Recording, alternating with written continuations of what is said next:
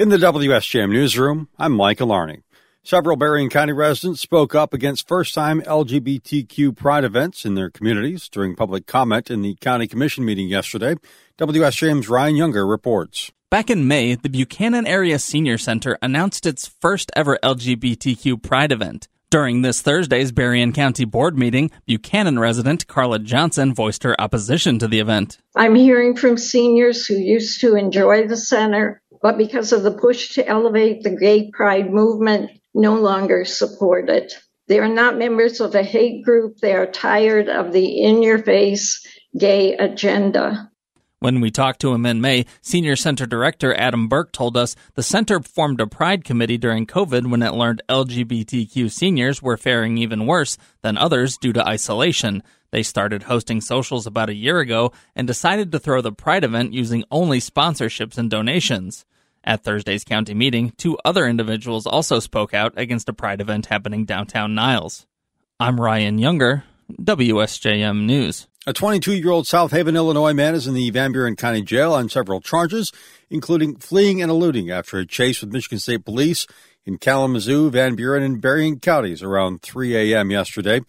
He hit speeds in a Dodge Charger of over 130 miles an hour after troopers tried to pull him over in Paw Paw on eastbound I-94. In Berrien County, stop sticks were used to flatten the tires, causing the driver to lose control, go off the highway, and crash into trees near Coloma. 2 other people who were in the car escaped by running off. They may have been picked up by someone else, but the driver was caught and arrested. Troopers received an alert just after 2 a.m. that the vehicle had been involved in an armed robbery in Farmington Hills after midnight. Police have ended the search for the other 2 suspects. They say they don't believe they're a credible threat to the public. No names have been released. South Haven's Harbor Fest is set for today and tomorrow. Rides, games, beer garden, food fest, and craft show will all open at noon today. The live music is at 5:30 p.m. from John Rush and 8 p.m. with the J.R. Clark Band.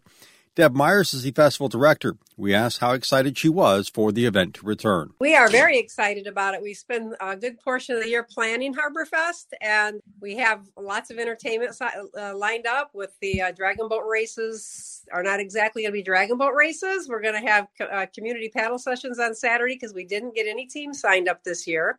So we're sad about that. But we have all of the bands are set up. The food courts are set up. There will be entertainment for kids. This is the 30th year for Harbor Fest in South Haven. The craft show and petting zoo will both start at 10 a.m. The food fest and rides and games will begin at 11 a.m. A steel drum performance set for 4:30 p.m. Live music from Zion Lion will start at 5:30 p.m., followed by Capture Detroit, a Journey tribute band at 7:30 p.m. That's all for tomorrow.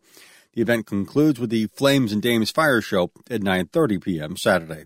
At the Berrien County Committee of the Whole meeting yesterday, Sheriff Paul Bailey told committee members about his experience throwing out the first pitch at Monday's Detroit Tigers Law Enforcement Appreciation Night. It was an honor, and then what made it so exciting is that 2 of my grandkids could go with me, Rylan and Aiden, and Rylan's a pitcher for the Eau Claire Beavers, so he was all excited about going down on the field. So the Tigers treated us very well. We had great seats. It was a great day, and just thank the Tigers for recognizing law enforcement on that day. He said he asked the Tigers staff if he could warm up in the bullpen before the first pitch. They said no. College sports fans might soon be able to grab a cold one starting this fall. That's because a bill amending the state's liquor control code to allow beer sales at college stadiums has passed the state Senate by a vote of 36-2. One of the 2 no votes was from Democratic Senator Sam Singh of East Lansing. His district includes MSU. I had a small group of neighborhood leaders in East Lansing approach me along with one of the council members who just were concerned as they've had issues over the years with large groups, alcohol. They were concerned about the bill, and so I wanted to make sure that their voice was heard. Legislation is now moving on to the State House, where approval is expected.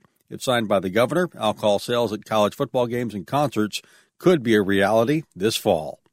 In the WSJM newsroom, I'm Mike Alarney.